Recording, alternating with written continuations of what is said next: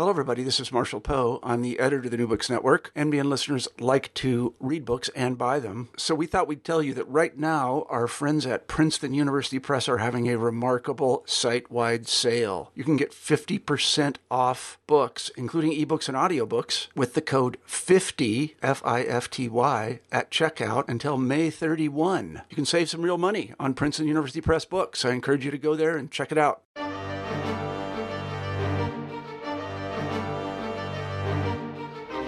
Hello everybody and welcome back to New Books and German Studies. I'm Julia Stetter, your host, and today we'll be talking to Luisa Banki about her new book Post-Catastrophic Poetics, Sebald and Benjamin. It analyzes the relationship between Sebald and Benjamin and offers a new way of understanding Sebald's narratology. As Sebald was an important German writer of the late 20th century, who among other topics dealt with the Holocaust, Banki's new approach is highly relevant for German literary studies. Ms. Banki, welcome to the show. Thank you. Thank you for inviting me. My pleasure. I wonder if you could start by telling us a bit about yourself, that is, what and where you've studied, and how you became interested in the relation between Sebald and Benjamin. Yes, of course. I studied comparative literature in Munich, Jewish studies in Oxford, and European literatures at the Humboldt University in Berlin. I then wrote my PhD on a scholarship from the German Research Foundation in a Graduiertenkolleg, so that is a research training group at the University of Constance. And the book that we're talking about is actually the published version of that PhD project. I started reading Sebald relatively late, that is after his death, and initially unaware of the boom that was developing within the field of literary criticism about him and his work. I've always loved his writing, still do, and was struck from the very beginning by the ways and the complex ways in which his writing resonates with that of Walter Benjamin's. So issues such as melancholy, remembrance, the present's relationship to the past are, I think, only the most palpable ones. But there's much more that connects these two thinkers and writers. And what I think was a first interesting realization when I started working on that project was that the obvious proof for this connection between the two, so for instance in the form of traditional methods of intertextuality, is not as abundant and, more importantly, maybe not as interesting as many, and certainly I initially thought. So I did do that. I did go to the Deutsche Literaturarchiv, so the archive where Sebald's estate is held, and I did go through that. But ultimately, I argue that the relation between Sebald and Benjamin is one that can only be brought into focus, as it were, by a philological as well as a philosophical reconstruction of Benjamin's thinking within Sebald's writing. So the task that I set myself was to trace and to interpret the adaptation and the literarization of Benjaminian concepts and theorems in Sebald's writing. And the task was to include the underlying analysis of the historical conditions of literature. Because if you could say that the sort of smallest common denominator between Sebald and Benjamin is, in fact, their conviction that the theory of narration and the philosophy of history are inextricably linked. Let's go on with the title of your book. Could you explain in a first approximation what catastrophic and post-catastrophic mean in the Sebald-Benjamin context and how it is linked with Sebald's narrator? Yeah, sure. So I just said that the relation between Sebald and Benjamin, I think, needs to be examined by way of a philosophical, philological reconstruction. And the nodal point of this reconstruction in my study is actually the concept of catastrophe. So it is one that for both authors has a both narratological and historical philosophical dimension. Or maybe put differently, it is especially this concept of catastrophe that points to the necessity of conceiving of them as always already linked. So Benjamin thinks catastrophe as historical philosophical blindness in the face of ruptures, as continuity. So the famous quote obviously is, dass es so weitergeht, ist die Katastrophe, that things are status quo is the catastrophe. And this ontological definition of catastrophe is taken up by Sebald and is doubled by him by countless references to individual, empirical, you could say ontic catastrophes. So heuristically put, Benjamin's idea of catastrophe is being juxtaposed by Sebald with countless realizations of catastrophes. So in this doubling, I think, has to be accounted for in the analysis of Sebald's writing, and it is what I aim at with my conception of post-catastrophic poetics. And this poetics is post-catastrophic because it is both situated within a paradigm of catastrophe, so its continuity, and after the catastrophe that can then have different dates attached to it. So for Sebald, it is the Second World War and the Shoah. For Benjamin, it is the First World War. But then it also appears in Sebald as slavery in the Congo, as natural disasters, and as many others. So again, catastrophe is doubled. It is an ontological conception and a historically datable singular event. And post-catastrophic poetics, as I understand it, is a way of showing this doubling in literature. It interrupts catastrophic continuity. The Sebaldian narrator is central in this because he's the means of connection of the ontological and the ontic catastrophe, the level of the continuity of catastrophe and the level of single individual catastrophes. So growing up, as is repeatedly stated throughout the works and throughout different works during the post-war years, he is, as it were, come too late. So, and as a consequence, he can only approach the enduring presence of the past via its present traces, which do, of course, not allow for any secure relation to the past. So he's continuously exposing himself to fragments and traces of past lives, traces of which he, as is well known, he finds in objects, in building, in remnants. And most importantly, he is exposing himself to the enigmatic address that issues from them.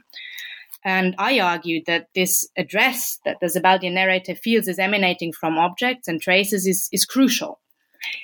He's often, and often also in a vague identification with his author, read as a melancholy figure. He's forever identifying with the loss of the past, forever unable to give up the lost object. And my argument has been that another attitude besides melancholia can be discerned in Sebald's works and can and should be brought to bear on our understanding of his writing, namely that the enigmatic address emanating from the traces of the past concern the narrator. And this certainty that the traces of the past concern him presently, that he is exposed to them, causes not only his labors of researching and reconstructing the past, but also symptomatically determines how he does so. Namely, he's continuously drawing connections between fragments of the past, between past and present, between the present and the present observer himself. And this way of viewing everything as connected to everything else, and most importantly to himself, is a structure not of melancholia, but of paranoia. The Sebaldian narrator, I argue, operates under a paranoid delusion of reference. Okay, so to sum up, at first you said that there are two manners of catastrophes, right? So that on the one hand, there's the ontological catastrophe, which is some kind of state of life, a catastrophe which is, so to say, always present. And on the other hand, there are the ontic catastrophes, and these are specific historical events? Absolutely. Yes. Okay, got it. Absolutely. Yeah, and this is, I think, what is sort of in my view, this is the central point in Sebald's relation to Benjamin, that he takes up the Benjaminian ontological conception of catastrophe and then doubles it by way of representing countless individual historically datable catastrophes. Yes, absolutely. Okay, got it. So your study is divided into three major parts, and the first one analyzes readability, the second one narratability, and the third one writability. Could you develop what readability is by referring to your example of Rembrandt's painting The Anatomy Lesson of Dr. Nicholas Tulp? Yeah, absolutely. So first off, this terminology is, of course, heavily influenced by Samuel Weber's work on Benjamin, and I draw on his conception of Barkeiten to construct three concepts, three possibilities, abilities, and also conditions of the verbs that are modified by them, namely reading, narrating, writing. And then these three concepts structure my analysis and interpretation of Sebald's writing. So readability is the name for a mode of perception that Benjamin terms reading, a mode in which perception and interpretation are not separated. So readability shows itself or appears suddenly in the moment when the material presence of the object suddenly somehow appears and then separates perception and interpretation, thereby necessarily turning the mere materiality that itself, of course, does not mean anything into a cause for interpretation. So simply put, if we differentiate between the reading of a word and the perception of the letters that make it up, readability refers to the appearance of the letters. And the example that you refer to is very revealing, I think. It is in The Rings of Saturn that Sebald constructs a rather complex scene in which he brings together Rembrandt and Descartes and Thomas Browne on the occasion of the painting of Rembrandt's famous The Anatomy Lesson of Dr. Tulp from 1632. And without going into too much detail, one of the clues of that scene is that the narrator is convinced that the corpse's dissected left hand is in actual fact a painted right hand. And he fantasizes that this is not a mistake, but a willful interruption of the composition on Rembrandt's part. And this interruption, the narrator thinks, is visible because the open hand is in fact taken straight from an anatomy book and inserted into the painting. And the point is that he interprets the hand, namely he interprets it as Rembrandt's secret feeling of solidarity with the hanged man over against the guild members and the state power. And so in his eyes, the hand means something. In a word, the narrator reads the hand as a whole, as a unit of meaning, and not as composed of different material elements, which in this particular case are especially perceptible as there are white lines representing the sinews running through the open hand. So just as letters are not read individually in a word, so here too the lines vanish in the viewing of the painted hand as a whole.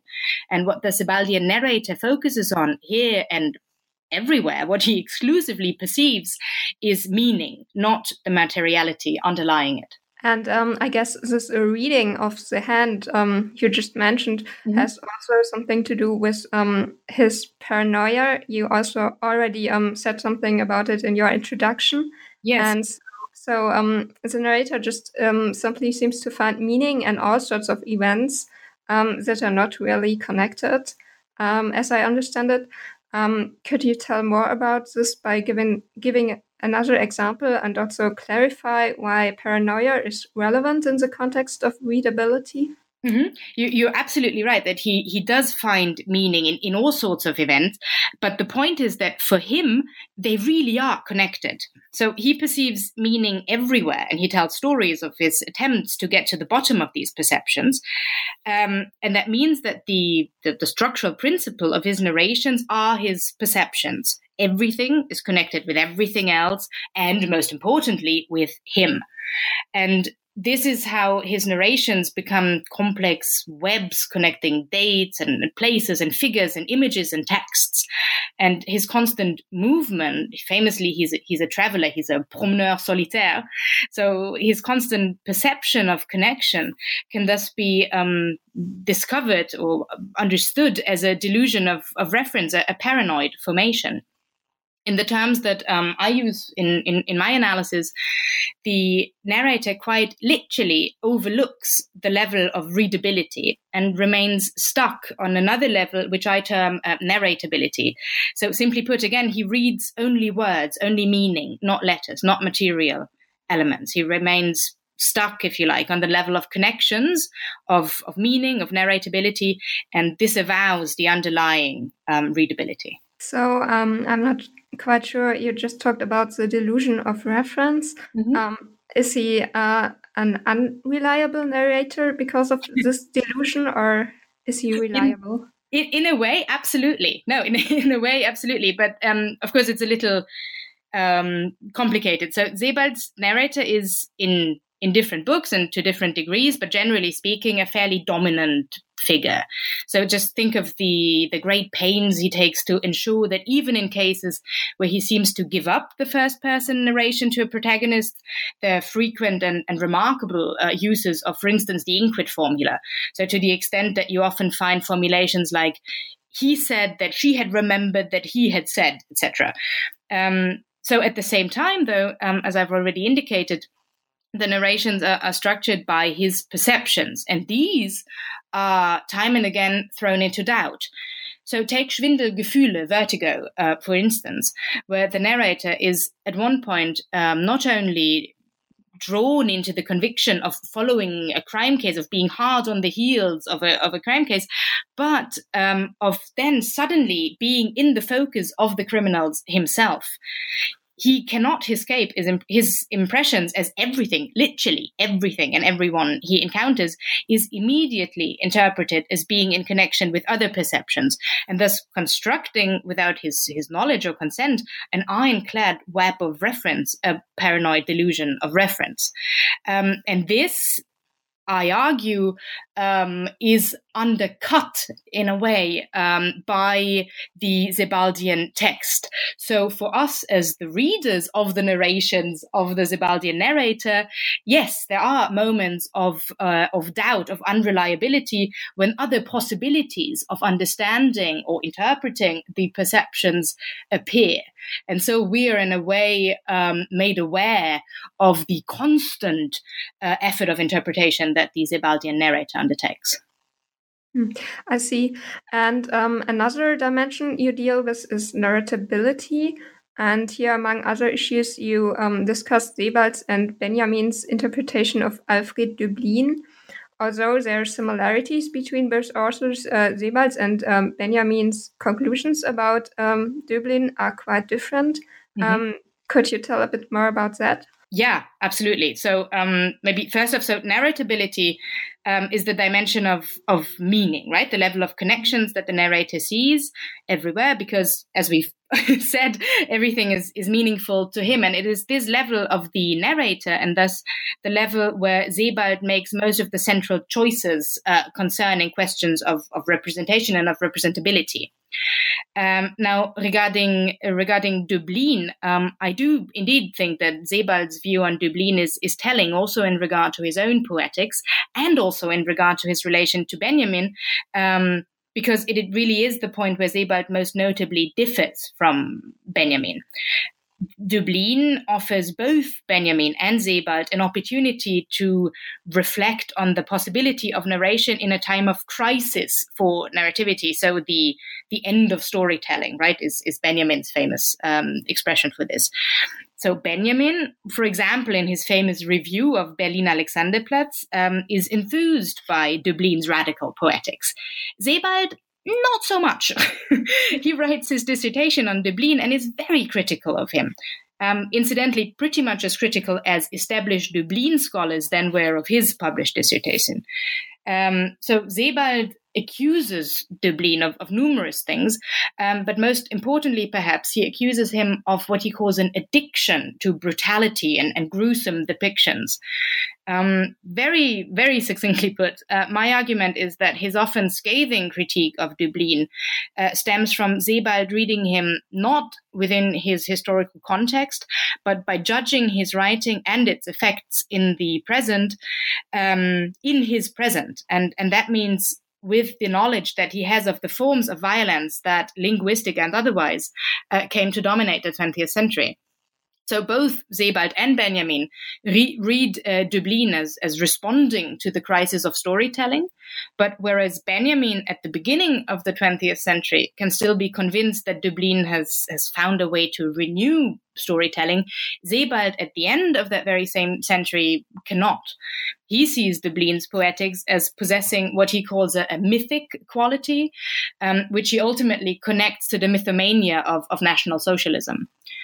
So my point in reading his dissertation on Döblin is that already in this very early work, he is led to the question of the possibility of representing the catastrophic and to the both aesthetic and political implications of that question.